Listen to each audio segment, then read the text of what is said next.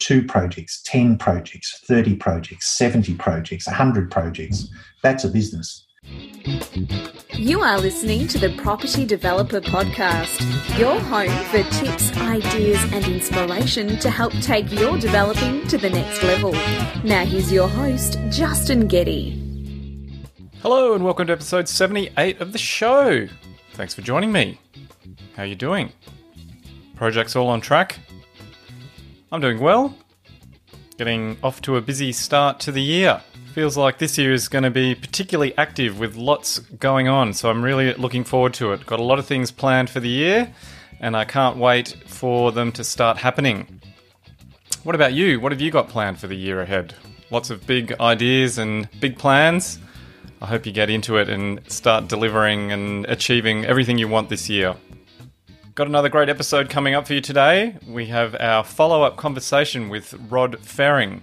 So I had a chat with Rod 2 episodes ago, and I enjoyed our conversation so much that I asked him for a follow-up chat, which he kindly agreed to, and that's what we're going to hear today. So we go even deeper into his career and the lessons that he learned. Before we get to that, here's a quick update on my projects. So my site that's under construction, things are just getting back underway after the summer break. There's a lot going on. We're well into the framing stage now. We're even doing some of the upper levels on some of the townhouses, which is great. Got some of the glazing that's gone in, and I'm looking forward to that one coming to completion this year. We've also made a couple more sales in the last few weeks, which is nice. That takes us to about 75% sold, which is pretty good considering we're only about halfway through or just over halfway through the build. So I'm pretty happy with how that's going, and I hope that continues. On my other project, I've been going through the tender assessment from the builders that have submitted quotes for my next project. And I'm just been in discussions with them around value management options, way that we can save money.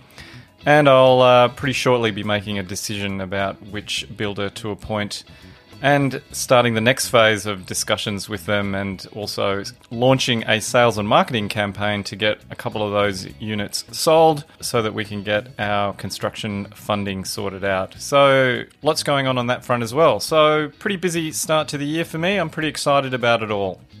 I'm also excited about the work that I've been doing on my new training program, which is coming together quite nicely. Don't forget, if you are interested in finding out how ready you might be to become a property developer, head over to propertydevelopertraining.com and take the quick audit or assessment tool that I've posted there for you, and find out how ready you might be to get started in property development. We've also got the mentoring program that's available to help you get started. So if you would like to find out more about that, you can email me, justin@propertydeveloperpodcast.com, and I can send you some further information about that. And if listening to me on the podcast is not enough and you want more from me or more from the show, don't forget you can catch me on all the various socials. We're on LinkedIn, Insta and Facebook mainly, under the handle of Property Developer Podcast. So if you want to see how my projects are progressing, I do post regular video updates from the site, along with other news and tidbits and things that I think you might be interested in. So be sure to check those out. And one final request from me: if you are enjoying the show and you can find the time to leave a review on iTunes or any other review sites, I would be most grateful to you. All right, on to today's show with part 2 of my discussion with Rod Ferring.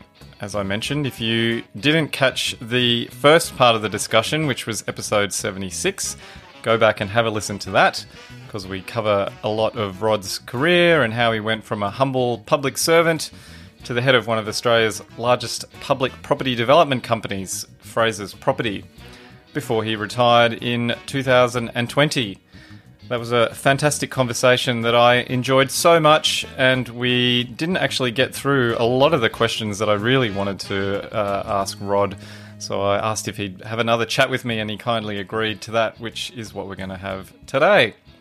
So in the follow-up conversation, we cover the memorable projects that Rod considers as he looks back over his career, more of the lessons learned from those projects and more broadly from his career, we talk about social housing and the future of Australia's residential housing markets.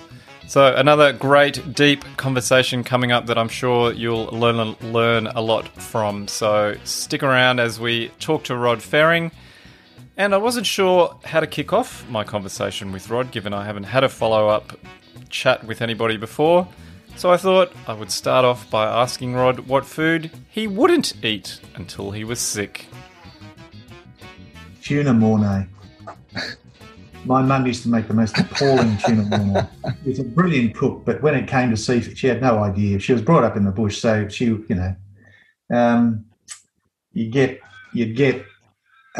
lived on, fish and chips for us was frozen fish. If you had fresh fish, you wondered why it fell apart. And so she wasn't good on anything seafood, but she was brilliant on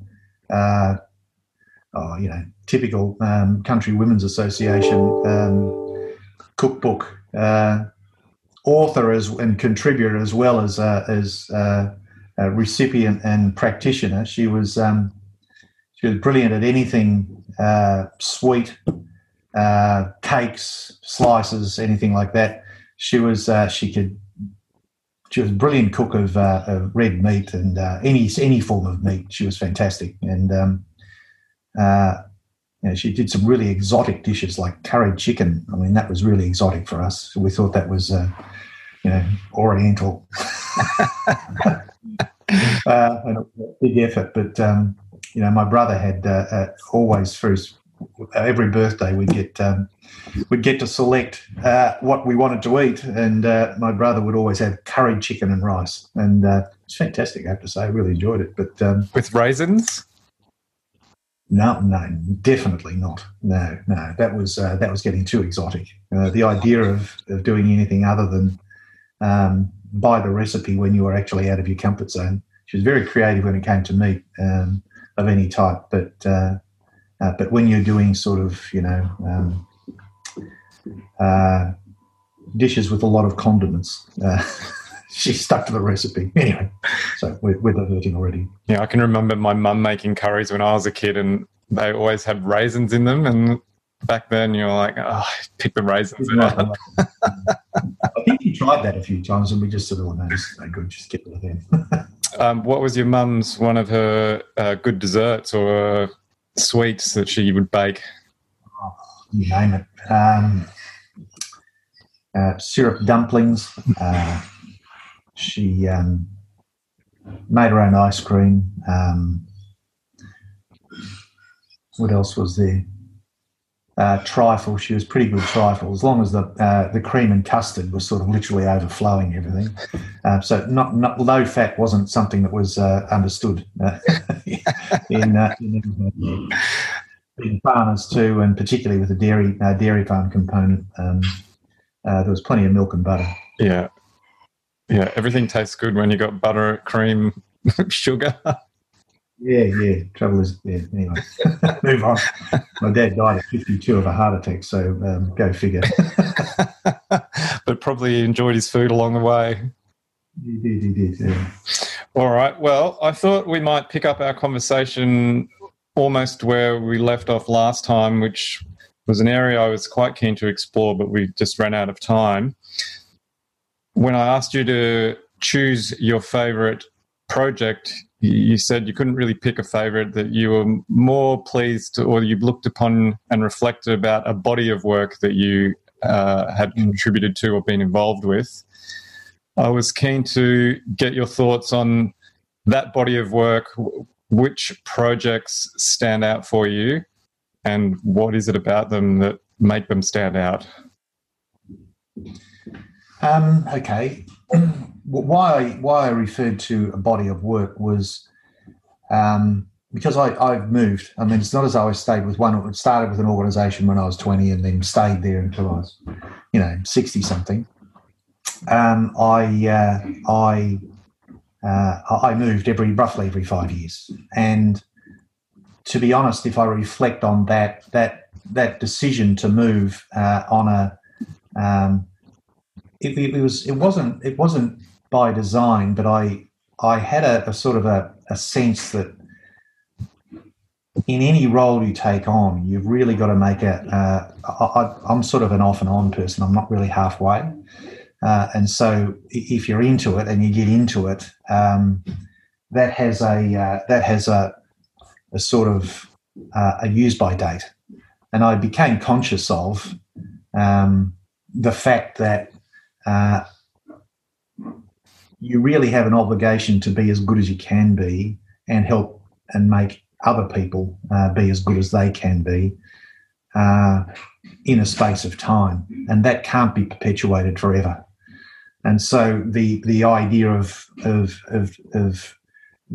sorting businesses, sorting projects, getting them up and operating, getting them functioning, getting them positioned well, getting the dynamics of the project right, from a cost and a revenue and a marketing and from sales and from the people, from your consultant team or your in-house team, all that stuff, getting all that aligned so that you've got a clear objective as to what success looks like, and then making it happen.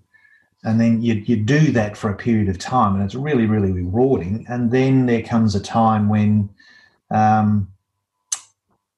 the choice is to stay and keep maintaining, or move and do it again.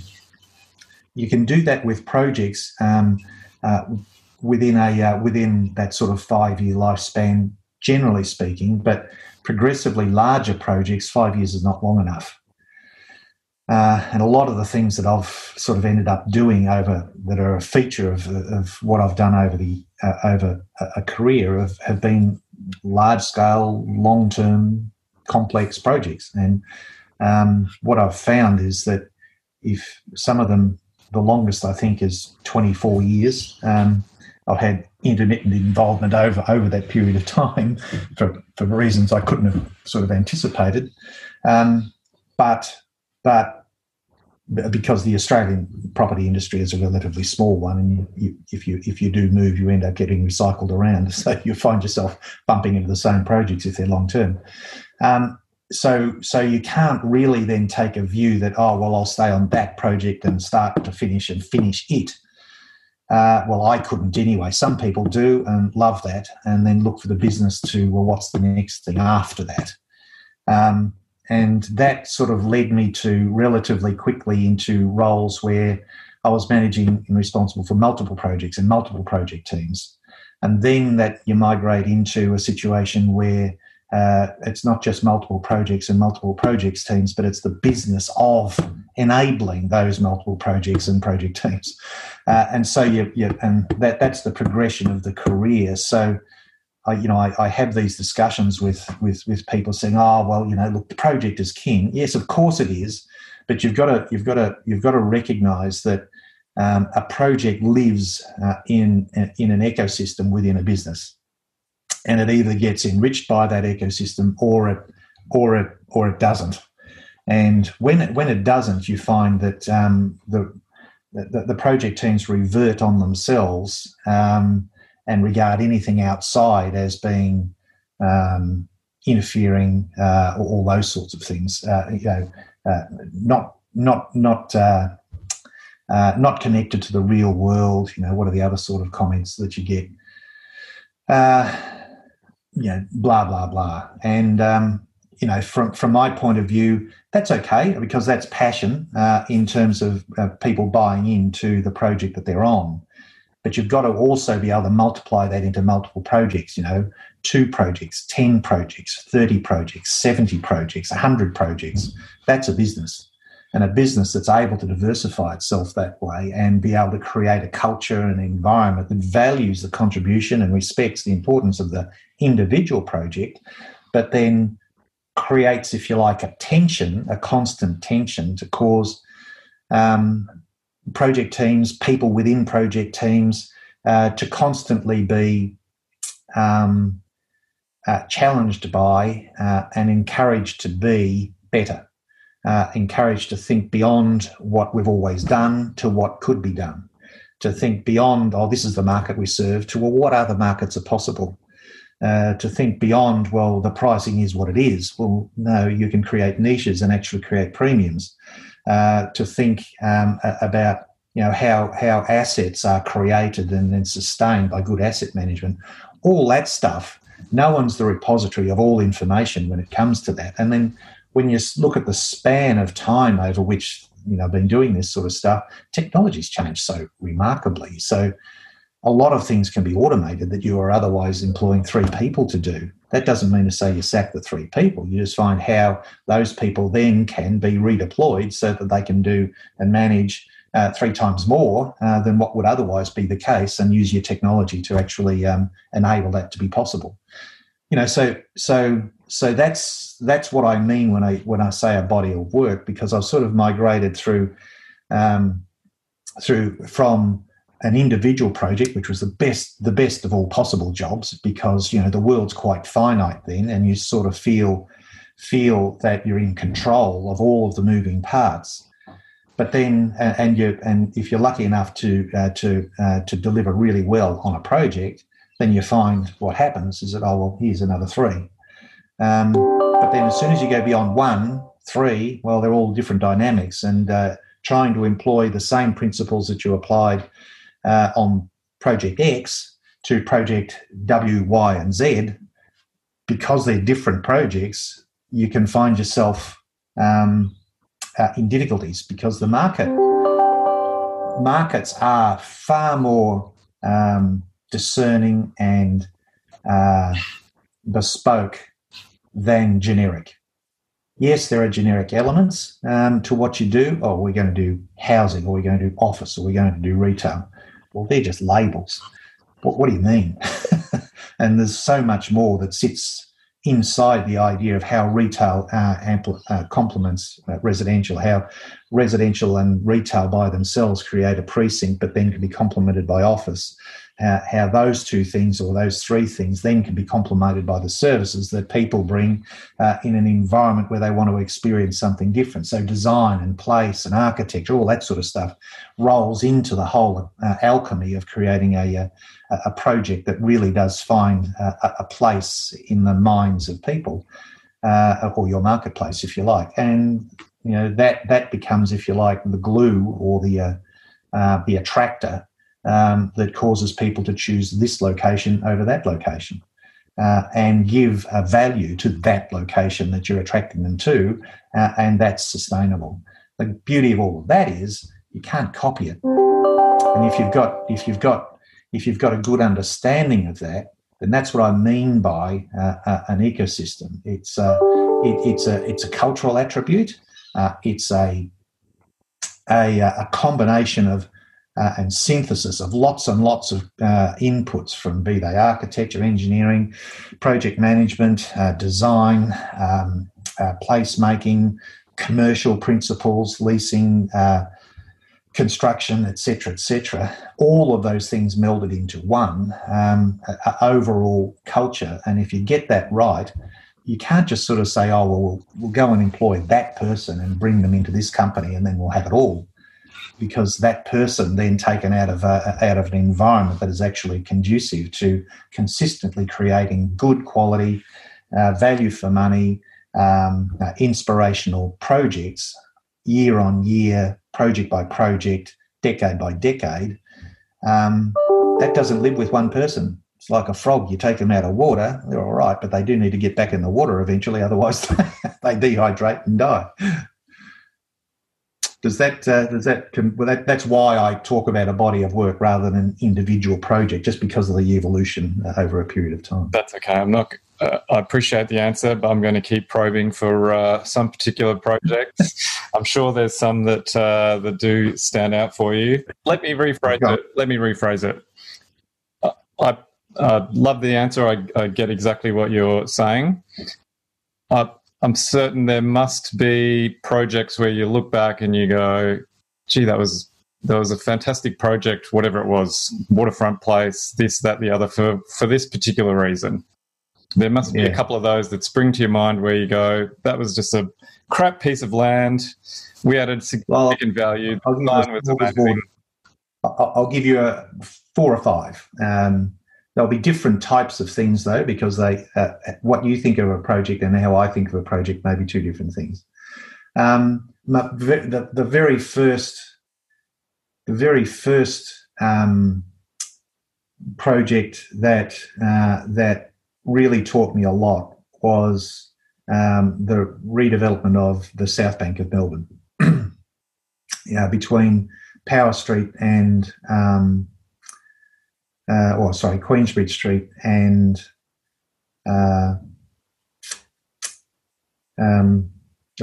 Princes Bridge. Not Princes Bridge. What's the one that goes over Flinders Street? That's from the Arts Centre to Flinders Street Station. What's the name of that bridge? Not being a long-time Victorian, you're going to catch me out here. I know exactly which bridge you mean. Yeah.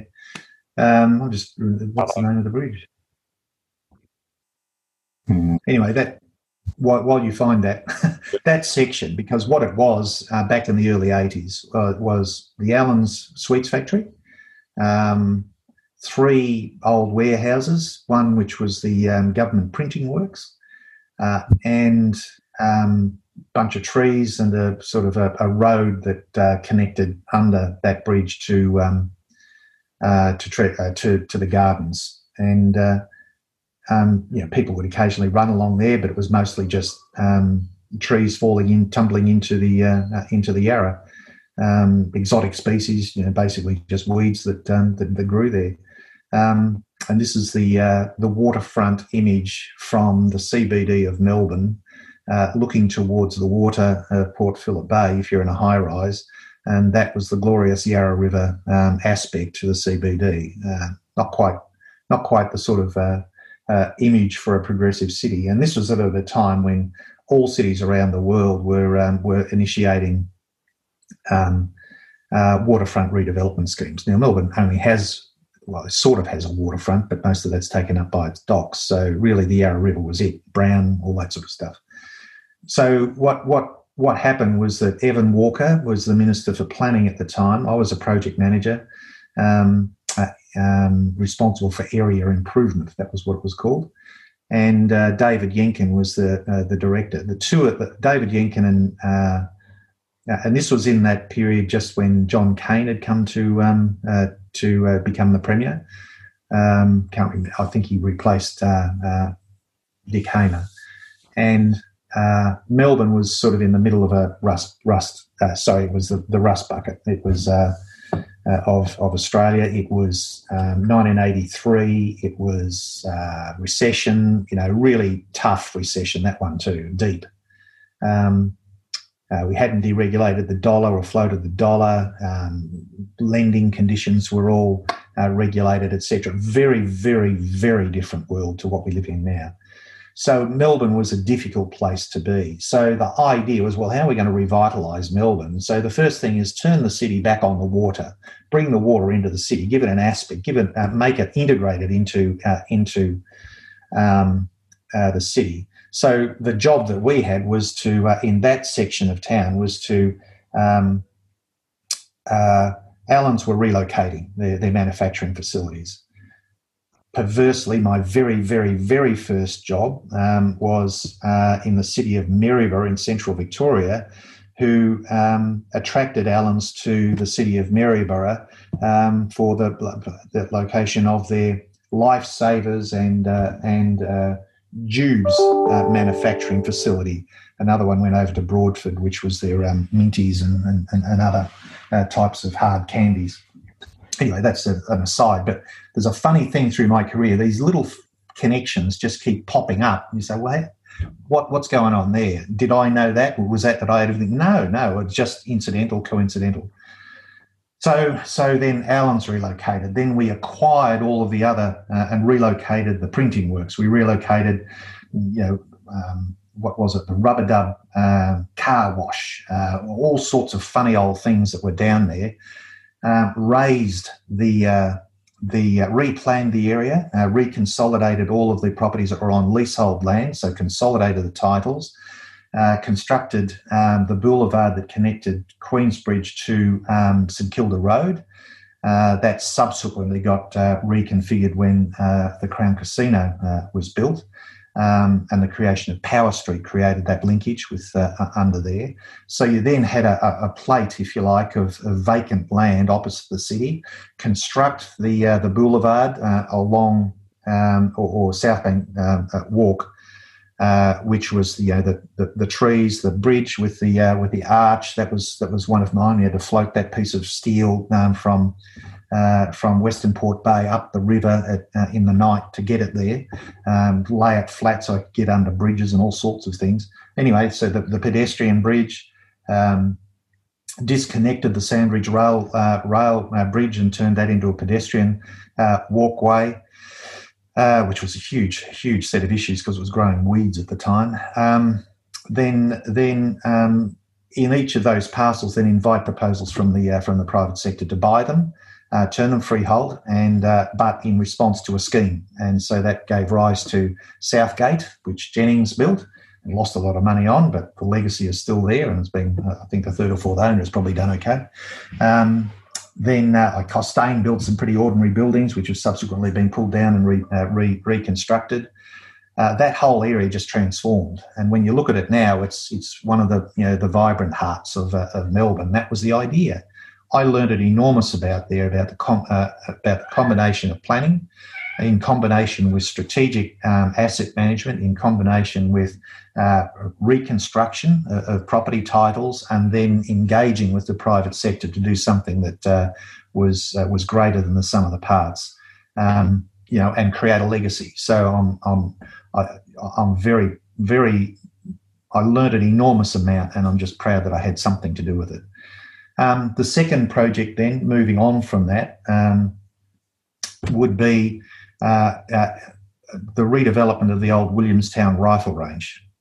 That was 111 hectares of basically grassland with some rifle butts at the end of it, being used continuously for the training of soldiers before they went off to World War One, the Boer War, believe it or not, in the late 1890s. World War II, and surprise, surprise, when you shoot at something for 135 years, it's got lead in it. And there were 6 butts that were there, with the whole target apparatus and all that sort of stuff. I became project director for that project after a scheme had been put up which was going to demolish all of that, excavate it, create a marina, and all sorts of things, which caused a huge public outcry because and it just so happened to then be in Joan Kirner's electorate. So that got quashed, and I was brought in. Here you are, do this project, which was controversial. Everyone wanted nothing to happen there. The residents, least of all, wanted that dirty word development to occur. So I was given that job, and we had to remediate the project, decontaminate it with lead and antimony, pull all the butts down because they were contaminated, because that was leaching into the pristine white mangrove jawbone area on the peninsula there. But when people learned that it was actually getting poisoned by the butts, then they sort of thought, oh, okay, well, we need to do something here. And, work your way through those issues, then doing all of this at a time when environmental sensitivity was rife, then put a housing development together, then refurbish the old heritage buildings on it, and do it in a way that got market acceptance. And all the way through, surprise, surprise, we're back in the recession again of 1990, the last recession Australia's had until this one. We created record pricing, 100% clearance, release by release, about 1,000 dwellings, 1,035 dwellings all up, and it was and managed all of the environmental issues. There's a brackish lake system there which complements the food source for the migratory birds, which are all subject to Ramsar conditions, blah, blah, blah. I'm proud of that because of the complexity around it. You had everything, politics, you had local objection, like thousands of them. We got the final approval, actually had 3 objections, 2 of which didn't turn up to the AAT hearing. Still cost us $1.5 million in those days to actually proceed, go through the process. And one said we sold the land after having paid for it 5 years ago. Anyway, that's an aside. But got through all of that. So I'm proud of that one, and it sustained its value, etc. The next one I'd refer to, I think, would be, it's not really, well, there are two of them. One is how working with Rob McClellan. Now, this was in the mid-1990s. There was a car park that sat between St Paul's Cathedral and Peter MacCallum Hospital and the East Melbourne Terrace. And that's my PA. I'll just send her a message. Okay. Those notifications aren't turning off very well, are they?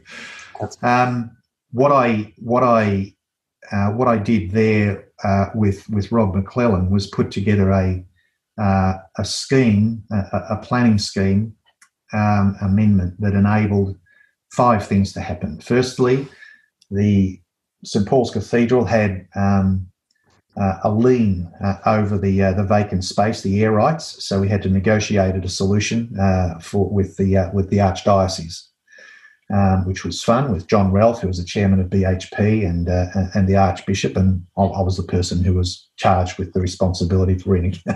Then we had to demolish Weary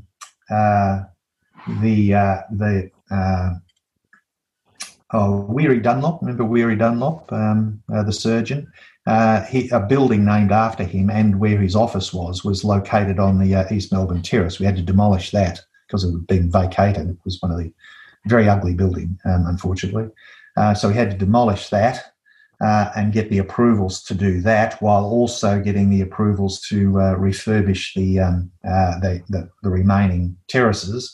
Then we had to negotiate a solution for Peter Mac, because this site would abut Peter MacCallum Hospital, and we came up with a solution for them to accommodate the palliative care unit within a part of the redevelopment scheme.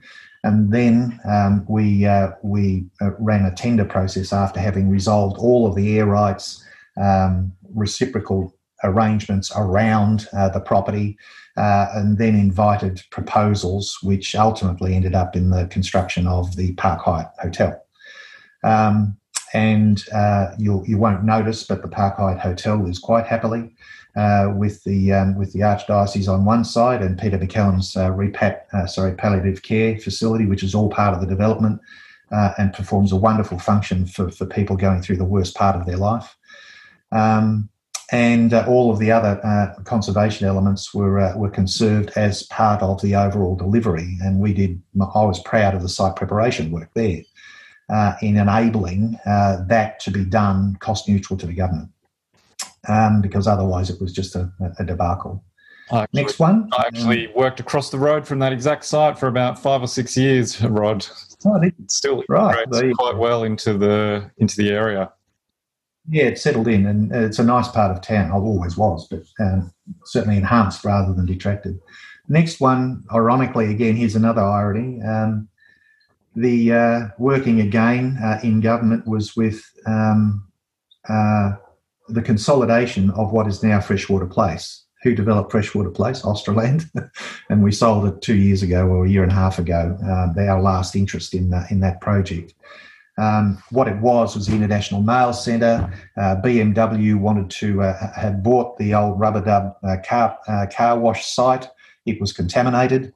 They didn't know that when they bought it. They wanted to relocate onto the corner, which is where the BMW dealership is now, ironically now subject to a high-rise apartment development. So they'll be moving that out. And then there was Australia Post's International Mail Centre, and then there was the pub. I can't remember the name of the pub. What we did was that then, again, with no money involved, put together a planning instrument that facilitated a land exchange with land that the government owned on the corner which is what BMW wanted, with the land that they had, with a cost adjustment there because there was contamination on the site that they were giving up, and that was compensated for by an adjustment to the height restriction that was on it, and enabling an access road to be constructed in a reserve that was a government road. Then that enabled Australia Post to consolidate a much larger parcel, which was then had access on three sides. And having consolidated that, then we took that to the market with which Australand ultimately ended up acquiring and creating Freshwater Place, which was the office towers and what have you. And in the interim, the pub we got relocated. The Skipping Girl the VUB neon sign, which was in Richmond. We relocated it there and sold the management rights or the leasing rights for that location, for that sign, for enough to effectively pay for the roads and the other infrastructure that was needed to consolidate. So again, then yes, Australia Post were a beneficiary as a result of the consolidated entity. The uplift that was created by virtue of the planning instrument was then used to acquire the Bendigo Post Office and another two buildings in regional Victoria, which the government wanted, and they were converted into tourist information centres because they're beautiful old classic buildings and what have you, and an art gallery. And all of that was done without any cost to the government. So I'm proud of that outcome because everyone won. And then we sort of move forward. So you're regretting now that you asked me this question. No, not at all. This is where I was hoping that we would get to. Well, the lesson that you learn through all of that is what you can do by through the planning process to shift value and then create outcomes that might otherwise, if you just strictly stuck to property boundaries and entitlements, then would not be possible. So then the next one after that would be Caroline Springs. That was a site. The 850 hectares had been on the market in various ways or shapes for probably 7 or 8 years, 10 years maybe. It was owned by the Gilbertson family since 1905, so it was all pre-GST, and used as a sort of a holding pen or holding property for animals that were brought down for meat processing, and so it was basically 850 hectares with a Corroy Creek running through the middle of it, and the rest of it was mostly weeds, saffron thistles, and dead flat rocks too. And I remember one of the comments, so this is when I was with Delphin. My job was to work on putting together the feasibility for a project that would run for 22 years, for a project that would preserve the GST free status of the land, put together a joint venture structure with others, not just me, but put together a joint venture structure that worked for all parties and could sustain the amount of capital infrastructure required to get the project running. So that project effectively set for Victoria sales records. We signed the deal in 1998 after working on it for 2 years. Late 1997. Started the project in January 1998, 44 degrees, excavating in rock. Got about, half a metre, was as much topsoil as you had. Then you hit fractured bluestone lava rock. And it was hard. And so we started excavation in January. First releases in 2 months later in March. People were living a promise. We effectively set the project for a 14-year, a 20-year lifespan, starting it in 1998, it was finished in 2010. So effectively a 12-year lifespan, pretty much half. Set sales record year on year, doing 600, average was about 680 sales per annum.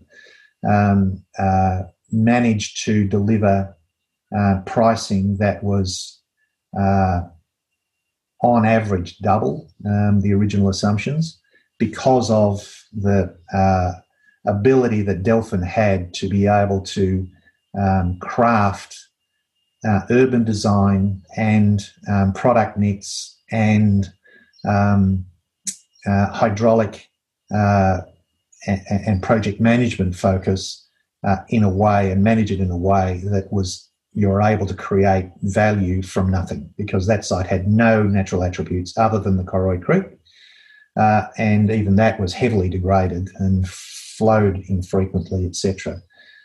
So 8,700 and something dwellings later, 25,000 square metres of retail floor space, 25,000 square metres of office floor space, 5 schools, and supplementary learning and education infrastructure, plus an enduring sports precinct which Collingwood Football Club bought into, so adult-sized ovals, co-location of facilities, so that all of the facilities there were far more advanced than what any individual school could afford to buy or build themselves.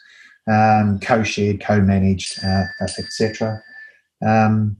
That's been an example project, I think, for won all the awards you can win for that type of project, and that's an example of how you are able to get the structure right, because essentially this was not a pay up front deal. This was a pay as you go deal.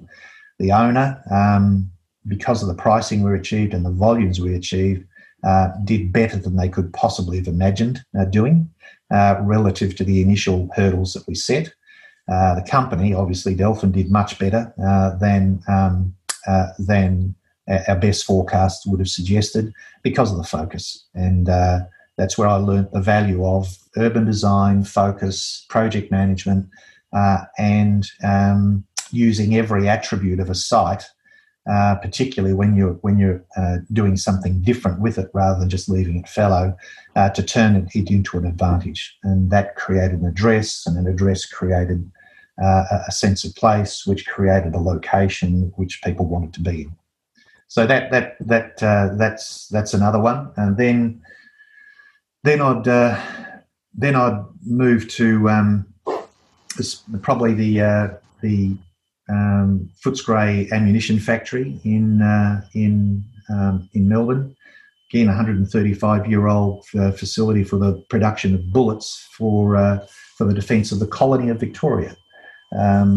Interestingly enough, because it was that old. Lots of buildings that had to be, well, heritage classified, but lots of them heavily contaminated, some with explosives and all sorts of things. And a floodplain on the Maribyrnong River, which was also contaminated. So a whole piece of work, again, environmental management, again, converting getting a planning scheme in place, and this is a phone now, so I'm losing a completely.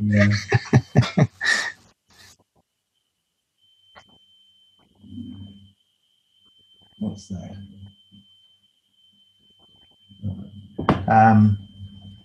So that was in a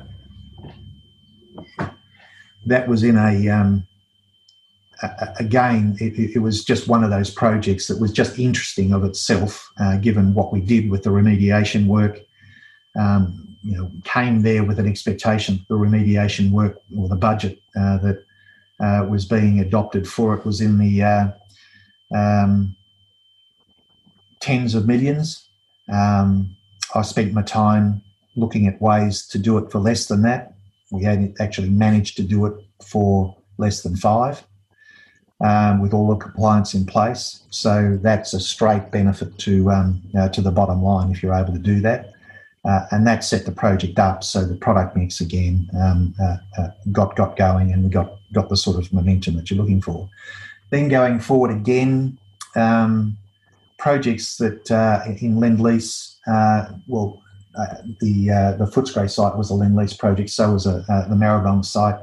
But oddly enough, another one of those ironies, I'd set those up when I was with ADI, Australian Defence Industries, appointed the joint venture partner only to be on the other side of it as the proponent when I was with Lend-Lease, responsible for the business that was doing the project. So it's funny. Then I go forward. Again, really enjoyed my time at Lend-Lease because it broadened you across different sectors as well, because I was primarily residential at this stage, and this is back in the early 2000s. And like there are 4 or 5 other examples like Caroline Springs, but in Brisbane and in Sydney that had similar experiences. So this ability to understand the alchemy of what makes what's a major project sing was something that has stood me in good stead over an extended period of time. Then moving forward to I was proud of the experience that I was able to bring to, and the outcome that I was able to achieve with Lend-Lease Prime Life. That was a mess in the GFC, and a situation where I think I mentioned this in the last conversation, but the effort that we put in to ensure the business did not close down because of the obligations that you had to the people who were dependent on you. 2, the Lend-Lease's willingness, preparedness to do what it took to ensure that happened. I was very proud of that. Not only is it me, I was proud of it in terms of the company and its contribution. I was proud of the fact that we were able to find an ownership solution that enabled all of that to happen. I was proud that we were able to do that in a way that took the people, the employees, because there was 2,500 of them, with the management, because it had sort of floundered, had no direct leadership, had no hands-on focused on what are we going to do and how are we going to do it and where do we want to be. So I was proud that they were fully supportive of me in the role as MD, and proud of the fact that we're able to, and it still continues to be a contributor in the Lend-Lease family of companies. So managed to do the job, but it was exhausting and stressful. We staved off the banks and their behaviour in the GFC, and that was a huge learning experience for me in terms of you can't just sort of hope that things will get better by doing what you've always done. You've got to realise that the circumstances are what they are, and you've got to act. And the biggest mistake was to do nothing. There were no bad decisions. There were only absence of decisions. So you had to make decisions and get on with it, and it worked out okay. Then moving forward to Frasers, I think probably two or three stand out. First one would be I think from the repositioning of Australand to ensure that it stopped doing some of the things that it was not competitive in, like domestic housing, getting itself out of that and focusing it on medium density housing, and that has proven to be a very strong strategic shift. Yes, there were casualties in that, but the benefits far outweighed the downsides. So that's more of a management decision and strategy direction. Allied to that was the restructure that we needed to do, and that's why I joined the company, to help restructure the deals that they were in that were going nowhere because they were pre-GFC deals, and the GFC had smashed them completely. So we did all of that work, and that positioned the company to trade extremely well over from 2012, 13, 14, while a takeover was hanging in the air. And I'm very proud of the fact that the team remained completely focused on the business at hand rather than worrying about what their futures would look like if a takeover we were bought by Stockland or someone like that. And there was Stocklands were the favoured buyer because they had 19.9% of us when Capital Land sold down at half of their interest. So keeping a team of people focused. Excuse me. Okay. Right, Karen.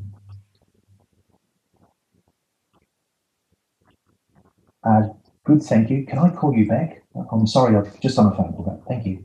Bye. Yeah, great for my birthday. One thing or another. So where was I? Keeping people focused during your takeover or the talk of takeover.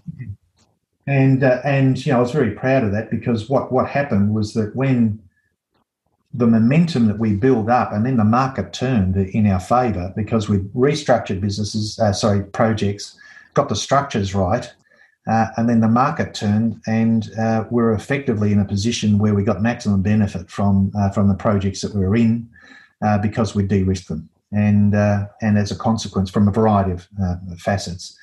And that gave rise to the sort of trading performance that then enabled Australand to find the right owner, and it didn't turn out to be Stockland. It turned out to be Frasers.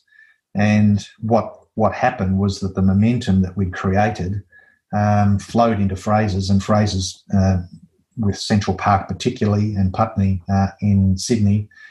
The combination of those two projects, along with the portfolio of projects that we had in the residential space, plus the industrial business, plus the commercial assets that we had, meant that we started way outperforming anyone's expectations about what was possible. And that set up, and then I was fortunate enough to become CEO of that and benefited from that ride. So I'm proud of that. I'm proud also then of the putting, rather than just sort of being focused just on the things that I was known for. I think going back to my roots, the putting the emphasis that we did on growing the industrial business, and then having been prepared to just to separate that from the remainder of the business and give it, if you like, a space to grow, so that the market could start to understand the scale of the runway that business had, rather than it being sort of a captive of little old Australia, with an international owner in place. It had scope to grow, and that's exactly what it's done. It's gone from 1.82 billion when it was in Australand to a 6.5 billion now, and 5-6 years later, and with it'll hit 10 over the course of the next 4 or 5 years, or 4 years. I would have thought. So that I'm proud of that in terms of value creation. And the other thing, though, in coming in as the CEO replacing Bob, I put a high priority, a strategic priority, in getting the culture right in the organisation, because it was a culture that was a little bit siloed, and collaboration wasn't a strong suit, despite the fact that everyone said they wanted to work in a collaborative environment. It wasn't their strong suit, and what has transpired is that we've turned by a variety of means, managed to turn the culture into a very collaborative culture, which meant that working flexibly in COVID was really something that only sort of disrupted us for a couple of weeks. And if anything, it's hard to see how we'll go back to working in a more traditional ways that 6 or 7 years ago we were. So I'm very proud of that, and I'm proud of the performance, and I'm proud of the succession then that's been created for the next leadership teams for the industrial business and for the FPA business too, and because I think that puts those platforms in good hands and gives them longevity and gives them freedom to be able to benefit from the individuals that are now leading those businesses, to put their energy into them in a way that, after 5 or 6 years, doing it across the lot, then bringing it out and unleashing them with good culture and good owner in place, then I think that also is probably something I'm proud of from a strategic perspective. So I'll stop there. So you pick. I've written down a whole bunch of questions here. The first one I want to touch on, which I think leads on from what you've just talked about. You made mention that you liked to, or you kept moving on every 5 years, and you felt that you were more valuable helping people become their best, or to do the best that they could. Was that a skill or an attribute that you intrinsically had, or was it something that you worked on over time to identify and find ways of helping people make that happen? I think it was probably intrinsic, but I didn't understand it until I started being put in situations where I needed to think beyond what I could control and what I could do in a project-only situation. Sport teaches you a lot in that regard, particularly team sports. You realise that the individual contribution, is fantastic, and you've got to celebrate it on the one hand, but no team ever was successful because of one individual. Maybe Michael Jordan is the exception to that, but even he would admit that Scottie Pippen and people like that were instrumental in enabling him to be as good as he could be. So I think that's the art of it. I think there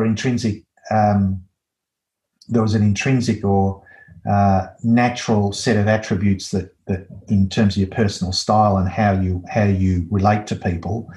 I think that a preparedness to make decisions, and difficult ones, is necessary in all of that.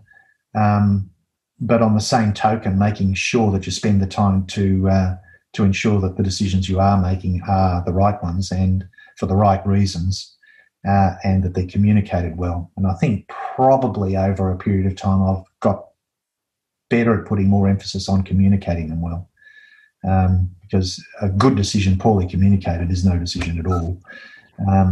So I think that's one. Well, that's how I think it's evolved. Put it that way. All right, and then I had a question also about planning. And do you think it's easier going to a planning authority, which may be a local council or a state government? Is it easier when you go to them with a big project, with a big vision for a very large parcel of land than, say, going through a standard planning process to get a permit for a whatever sized development, 14 units, 3 units? Do you get I hesitate to use the word easier run, but are they more collaborative, or do you still face the same kind of issues that a regular planning application might face? I'd like to say no, but unfortunately yes, because sadly what happens in planning is the lowest common denominator dictates the process. And an application's an application. And unfortunately, when you've got, I recall a municipality that will remain nameless was receiving with a planning department of about 40 people, they were receiving on average per week 1,000 applications a week. And when you think about that and the processes that those individuals in local government are required to follow, as determined by state and federal governments and legislative frameworks and what have you, and local politics, etc., the likelihood that you're going to get any outcomes or any different treatment, whether you're applying for an extension to your pergola or you're applying for a 55,000 square metre office tower worth 400 million. Yes, there are processes to actually take those offline, but all of that means in my experience, is that they're taken offline to get treated in the same way, just more complicated. The intensity, this is a big project, this would be fantastic. So everyone wants to make their career out of what we did on Project X. And the complexity that we deal with now in development applications and development approvals processes compared to what it was 30 years ago is exponentially greater. And when you're dealing with that sort of complexity, and technology unfortunately hasn't helped a lot because it's made more questions possible to be answered. So the more questions you ask, the more complexity you engage in, and the politics remains the same, because ultimately development is not something that's desired. Generally speaking, if you go in Sydney and Melbourne, mostly, not totally, and Brisbane, pre-COVID, development's inevitable. The assumptions are politically it'll happen anyway. So why should we give anyone any attention over and above what would otherwise happen by due process?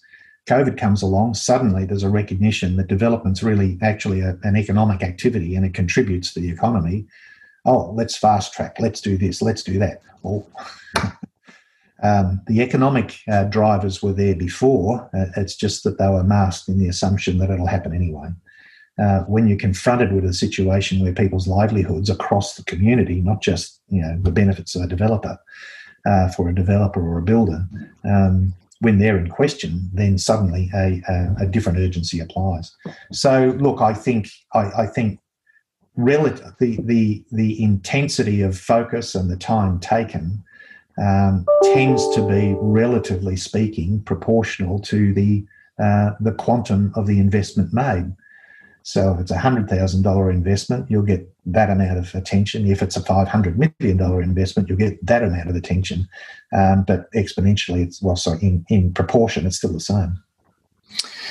Yes, it'll be interesting to see what changes get made following these big announcements about big infrastructure projects, and whether I'm always curious whether they flow down to the smaller operator. Like the big projects get all the attention and maybe they get a few shortcuts along the way, but does it flow down to the smaller operator? We'll see. It's interesting. I think it'll flow through supply chains, but is there, just because WestConnex gets completed or accelerated, or elements of it, does that mean that the next road closure, or road redevelopment in the northern beaches of Sydney gets addressed any quicker? No, it doesn't. It all just project by project, treated on their merits, one by one, and the same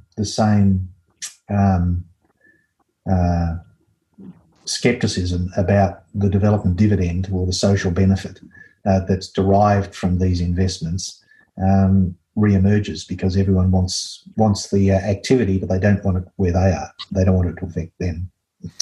Well, I'm glad you touched on that, because that was a question I also had for you, was this notion of resistance or stasis, which you touched on, around people not really wanting to change or not wanting change around them. How have you dealt with that in your experience? Yeah, look, I'll go back to that Williamstown example, and it's been a good lesson. You've got to assume that it's going to be there, but you can't sort of treat it as what's the word? You can't treat that opposition as personally, or treat it as something that is, people are going beyond their rights, notwithstanding how, elaborate some people choose to try and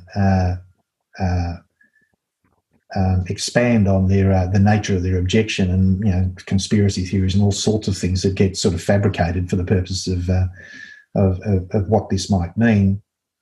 Consultation is the key, and just being very upfront, transparent, authentic. By that I mean no spin. Just present what you know, and present it in a way which is open and honest, and you've got to be well prepared in those circumstances, so that when the inevitable, oh, that's rubbish, I know this because I read an article on social media sometime about a particular species that has been threatened in this location. You say, well, it doesn't actually, it's not indigenous to this location, it's indigenous to an area 400 kilometres away. It's gotten here by nefarious means, blah, blah, blah.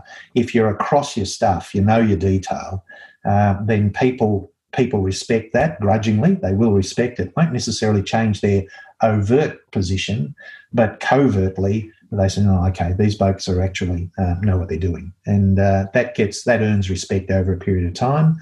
And the processes that are in place, that the legal processes and the development approval processes, enable that to emerge over time. Where it gets difficult is where people just want to, for political reasons, use objection as a launching pad for a political career.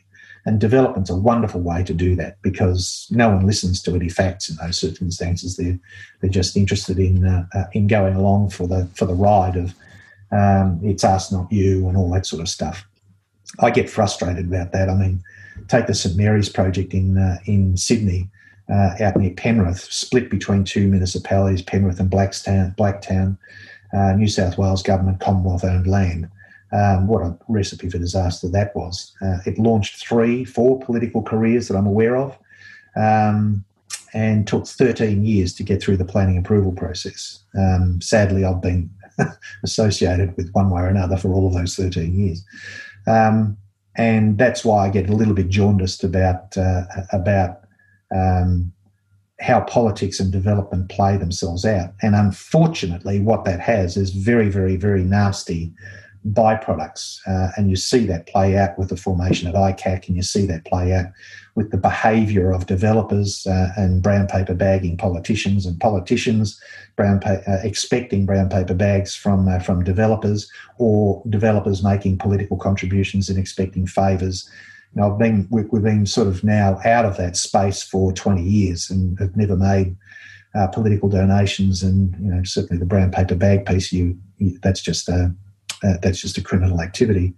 But it's surprising that because of the stakes that are at play, people decide to behave that way as the only way to get through.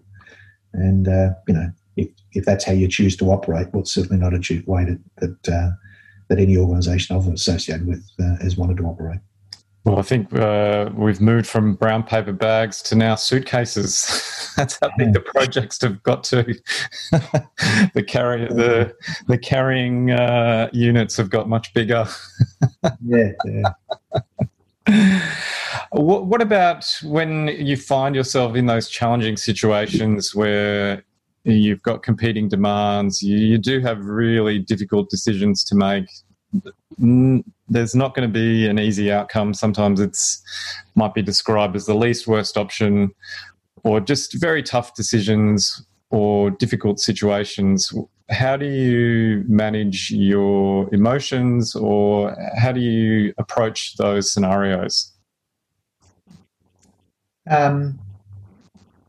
Well, I think your decision-making process is important, because you've got to distinguish what decision you're making. So sometimes a lot of the difficulty is actually created when you think you're answering or making a decision about do we or don't we invest in property X in order to overcome the difficulties that it's experiencing finding its market. Or, but in reality, what's involved is a sales team that's not performing. So, what decision are you making here?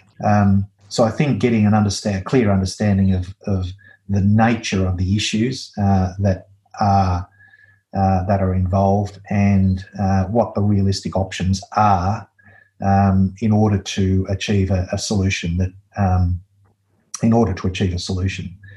So I think a decision-making process that spends some time analysing, gathering facts and perspectives. So that's important. Using a forum then for bringing that material in a coherent form to a group of people. I use investment committees for that to flesh out and understand what's being said and what the issues are and whether the solutions really do pass muster, and also to understand the consequences of any decision that you make as well. In the end, the decision rests with the CEO or me or the board, but you've got to be confident about the decision you're making, but you can't avoid it. So the simple answer is you've got to make your decisions and get on with it. There are downsides, but look, there are downsides. So accept them for what they are. Know why why that's the best course of action, and get on with it. So to a certain extent, I took a decision probably 15 or 20 years ago. I used to really get tied up emotionally about that. I took a decision that was just doing me no good, because the more decisions you have to make, you just can't live that way, because what you end up doing is not making any, and that's the worst thing you can do. So I take a view that you've got to make a call based on the best information available in the circumstance you find yourself in, and have an idea about where this decision takes you, and whether if that decision takes you somewhere you want to be, then do it. Oh, good. You also touched on working on a 22-year feasibility for Caroline Springs. How do you go? I'm just sort of trying to wrap my head around how you would start on a 22-year feaso. How do you approach that? You have to build a big spreadsheet. Yeah, that's right. A lot of cells. Yeah, that's right. And look, I mean, it's a good process.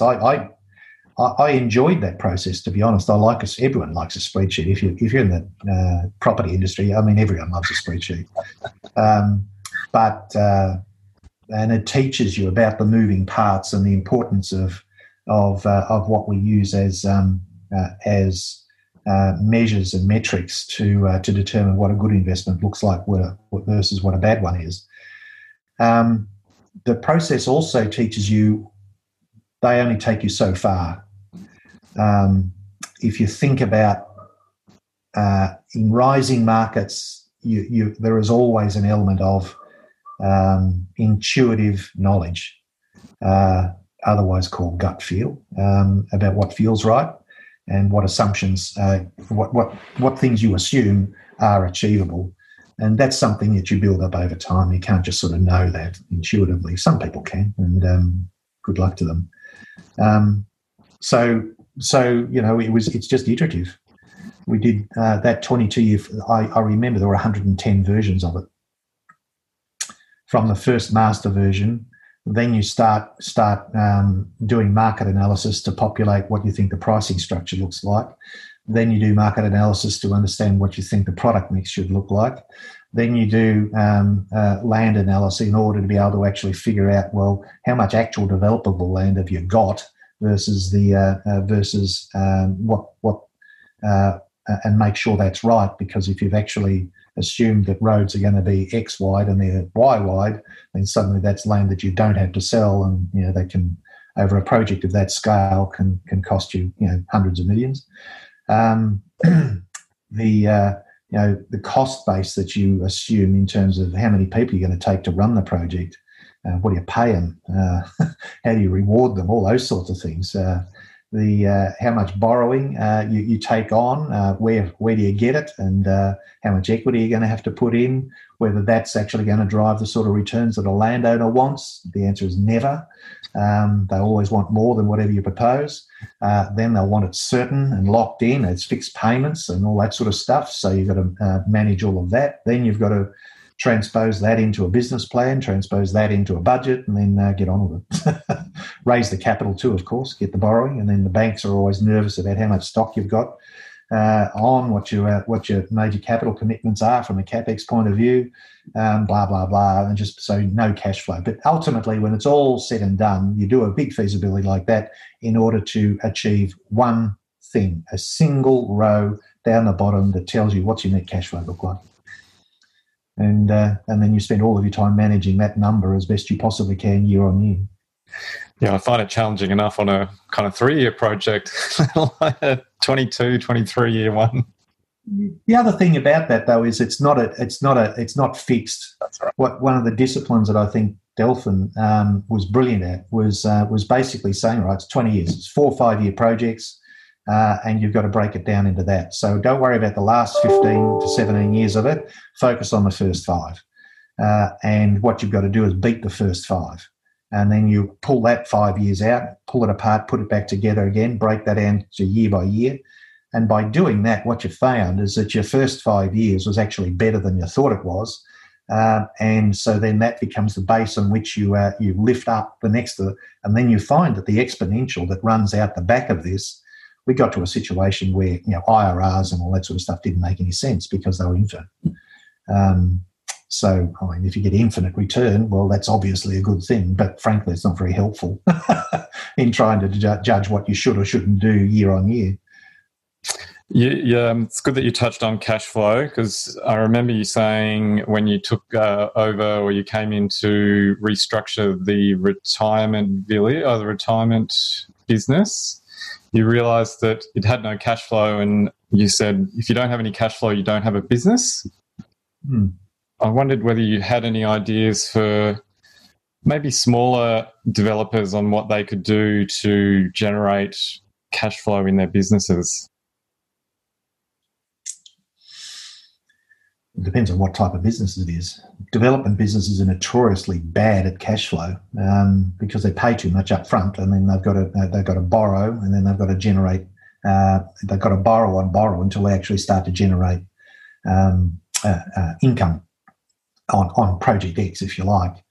In those circumstances, sounds really trite, but from a project management point of view, just focus on getting to the point of revenue. And know how long it takes, because unless you can be confident about when revenue is going to be generated, all of the other decisions that you're making today about debt and your investment in cost base and number of people and all those sorts of things are completely dependent on when revenue is achieved, because all of your return on cost, return on yield on cost, IRR, etc., are all dependent on when you start to get revenue. Because if you can bring revenue forward because you're good at project managing and managing your cost base, how you procure, all those sorts of things, you're bringing that space forward. But that's for a one project company, for the want of a better term, where the principals are doing all of the work, and they'll take their pay out of they'll take their living expenses today, but they'll take their out of a project management fee, but they'll get the payoff when the project actually hits break even and better. And usually that's in the last 10 to 15% of the project. And so making that certain and sooner is a good idea because that's why you're doing it in the first place, presumably. For businesses that are able to generate cash flow from multiple sources, then not just development, then that's what I'm more familiar with. I mean, I'll do private projects, but that's private stuff. Where then it becomes all of the questions around diversification. What's the mix of how do you make money? You've got asset management fee streams, you've got development management fee streams, project management fee streams, you've got property management fee streams, facilities management fee streams, rent coming in that needs to exceed your cost base. Then you've got development as well. Then you've got ways to actually own and hold assets that don't cripple your balance sheet. That's what REITs are about. So that gives you the ability to be able to then invite in other capital so that you can release more of your own capital to be able to actually do other things and recycle capital on an ongoing basis. That's equity usually, without having to go to banks all of the time. So all of the ingredients associated with putting together a diversified business need to take three things into how do you get quality of earnings up, which is usually your alpha earnings. How do you sustain beta earnings, which are your recurring earnings? And then how do you do that using a capital structure that delivers that is able to generate a cash flow that is bankable. You don't have to, by bankable, I don't mean banking with a bank. But banks are always a good test on whether it's bankable. And if it's bankable for a bank, well, it should be bankable for you, provided you've got the wherewithal to be able to sustain it. So have you always had a propensity for numbers, or was it something that you have refined or built upon over the decades? It's probably learned refined, over a period of time. I was always good at statistics and the maths around statistics, and cash flow analysis and business analysis tends to be fairly allied to that. Whereas if you ask me to do calculus or something like that, I said, not really a strong suit. So I was better in the more pure types of maths, or applied maths, I should say, than the pure maths. You just mentioned private projects. Have you done any personal stuff on the side, or has it always been the company stuff? Oh, yeah, bits and pieces, but nothing to run. Well, only for personal interest as well. About 10 houses or something like that over time. About 10 properties, but they've been quite bespoke. Built a house for my mum, and that sort of stuff. But I've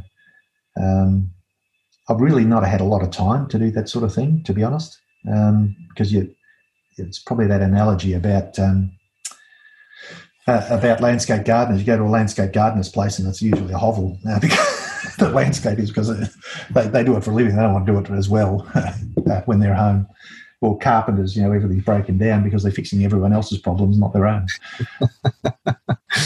Yeah, I was just curious about whether you like the sort of dabbling in a smaller project when you're working on big, massive projects, kind of like maybe jumbo jet pilots that build their own gliders or something like that, just because they like to. Oh, no, I've not done it, but as I say, I haven't had a lot of time. I don't feel as though I've had a lot of time. Plus, I live a balanced life. I do put a lot of store on just managing your energy, and you've got to do that because you can't sustain a focused mindset unless you're healthy and well exercised and well rested, and you also can't do all of that if you've got a lot of stress and family difficulties at home. So, I'm blessed by having a partner. Karen and I have been together for 40 years, married next year in May, and another 5 or 6 years on top of that. So, we've been together for a long time, and that aspect of your life when it's so stable and it's a significant ingredient in how you're able to do what you do. Yeah, we touched on that last time. You mentioned that you had a lot of energy. I asked you if that was something that you'd worked on. You touched on exercising. You've just mentioned diet now. I mean, it's something you obviously put some focus into. Is that all it is? Just diet and a bit of exercise? Is there anything else? I think keeping your mind fresh too, in terms of reading, just making sure the breadth of what you read, and also just recognising that I've always been a person. I've always worked flexibly one way or another. I might actually spent a lot of time in an office, but I've always worked flexibly. If my mind is one when it's on, I just sometimes think, this is fantastic because everything flows. And other times, everyone's like this, but anything I do today is just a mess. Everything's wrong. And so in those circumstances, I just go home and just do something else, because whatever I did that day I'd have to do it again tomorrow anyway. And anyone who relied on what I did that day would inevitably have been led up the garden path. So I just try and avoid doing that when I'm in that frame of mind. Well, you're married. You probably learned that early on during your marriage, Rod. Always, whatever you do, it's going to be wrong. Yeah. Oh, well, no. I've learned the two words that make for a happy marriage. Yes, dear. Yes, dear. That's right. You're right. I've learned to my significant cost that if I don't say you're right often enough, I'm in trouble, because apparently I say it, I'm right too often, and that never augurs well. So I asked you last time what you would do if you had a spare hour to do something that you really love doing. You mentioned going for a bike ride. What's the worst thing I could get you to spend an hour doing? Just a sec. Okay. Oh,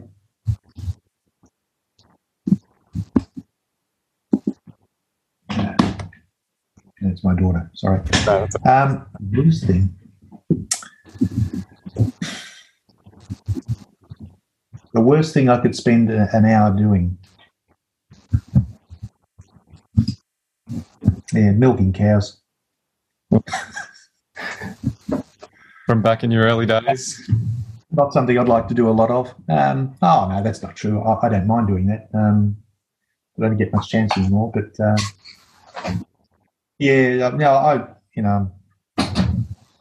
not something I think about. If I don't want to do it, I don't do it usually.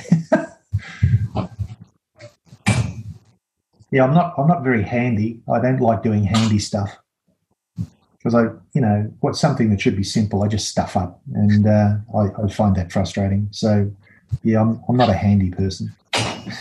No, that's okay.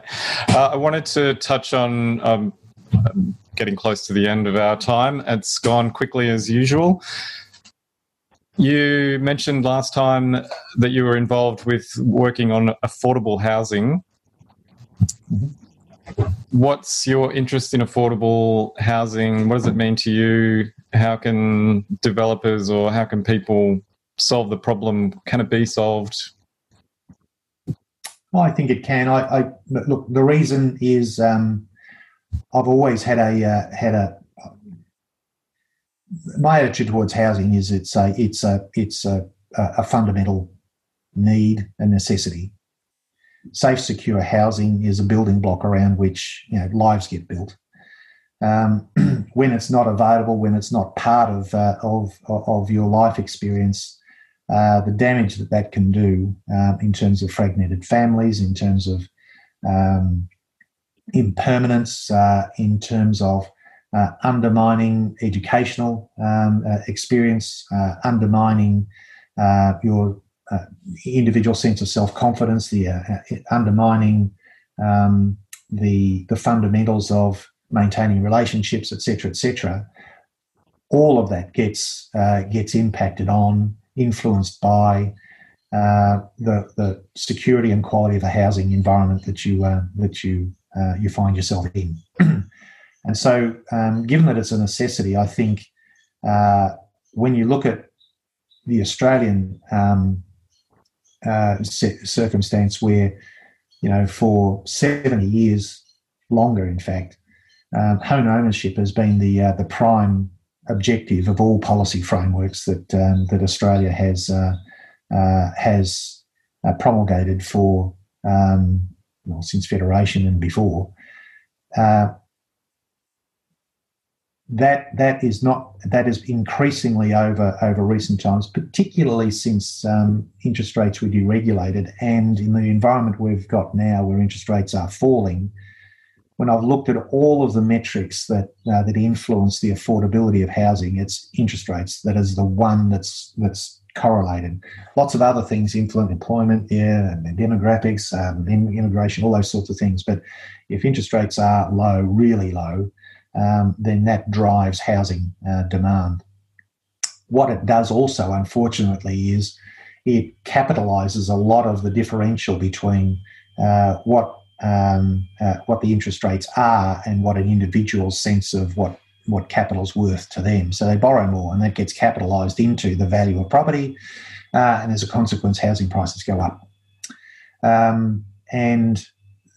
So in those circumstances, when house prices, as we experienced over the post-GFC period, rise at a rate that exceeds the capacity of individuals to save a deposit, whether it be 5, 10 or whatever a bank requires, then in those circumstances, what are the choices available?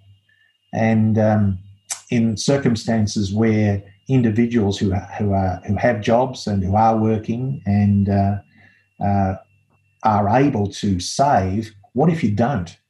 What if you have an accident? What if you have a stroke? What if you have all sorts of things that happen to people out of their control? that cause them to be either marginalised in the employment market, marginalised in terms of participation in mainstream economic activity. In those circumstances, how as a community do we deal with those people and who are affected that way?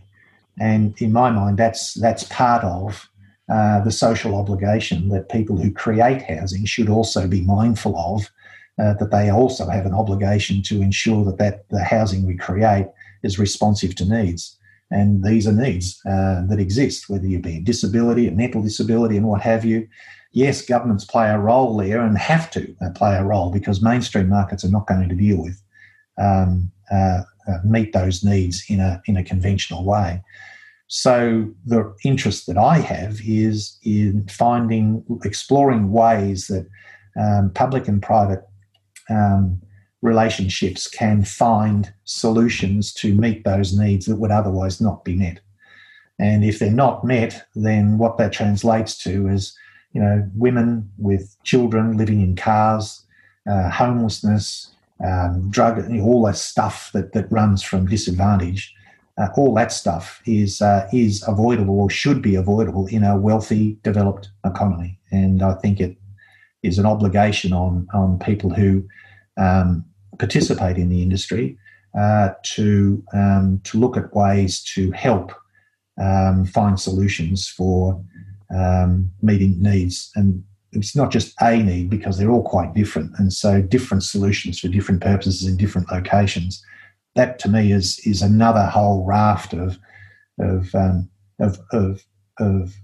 interesting and important work that needs to be done to find ways to respond to circumstances and needs that the mainstream is not dealing with. And governments have got a clear role in that, but clearly the private sector does too, and that's why. Well, ironically, in the last day or so, the Victorian government's announced a big investment program into social housing, which will be interesting to see how that rolls out. Yep, I think that's fantastic. I think it's good, but that can't be it for the next 20 years.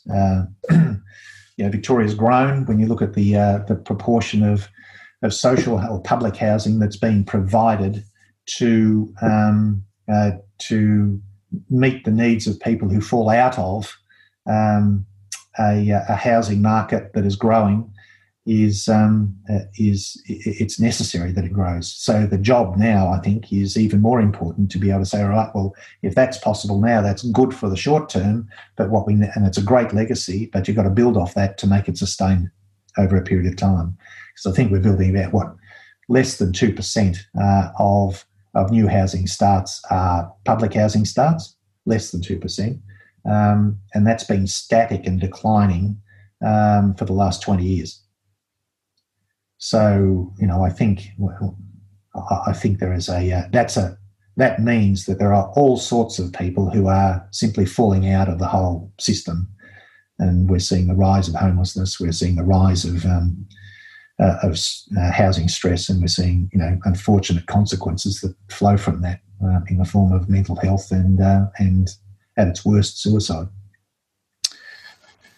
One final question, and it's a very broad one, I understand, but what's your view on the future of the Australian housing market? You can break it down or give me your view on that, but over the sort of medium to longer term, where do you think we're headed housing-wise across the country? I think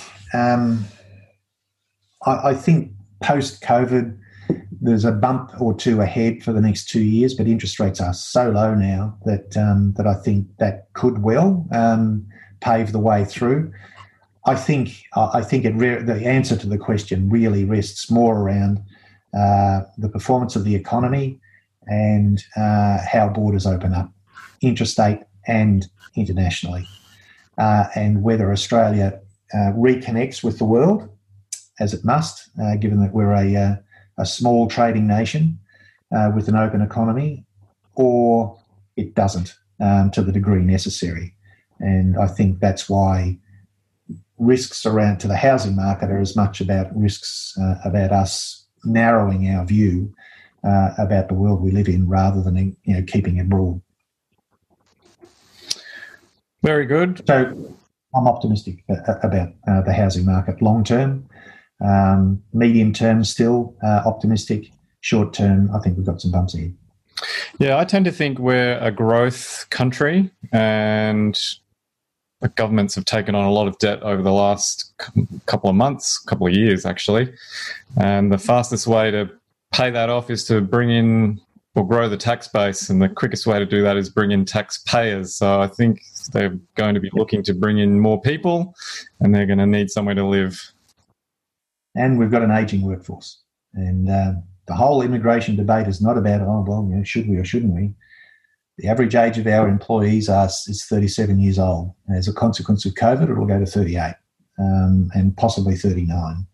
It has to be kept below 35. So where does that come from? Either extend the working age and so postpone retirement and what have you for another 5 years. I'm at the back end of the baby boomers, so I keep that line. I think there'll be some of that, unfortunately. But also you've got to grow the base. And, that's a good idea, but birth rates per female are at world lows in the scheme of things, and not likely to change. And as a consequence, then what's the solution? There's only one other solution. Or you could take the Dick Smith view and just implode, and everything will be fine. We'll be able to pay for welfare and everything else off the back of something. I'm not sure what. I think it's always easier for people who have wealth or means to proselytise those kind of outcomes. It's a bit different when you need jobs and need income. Yep, funny thing that. All right, Rod, it's been so awesome talking with you again. I really appreciate you taking the time to talk to me and expand on some of those topics. I really appreciate your time, and I wish you well we've established that it's not retirement. So in your post CEO days, whatever they bring. Very good. Okay. Thanks very much, Justin. See you later, Rod. Bye-bye. Thanks again. Bye. You've been listening to the Property Developer Podcast. Tune in next time for more tips, ideas and inspiration to take your developing to the next level. For more developing love, make sure to visit propertydeveloperpodcast.com.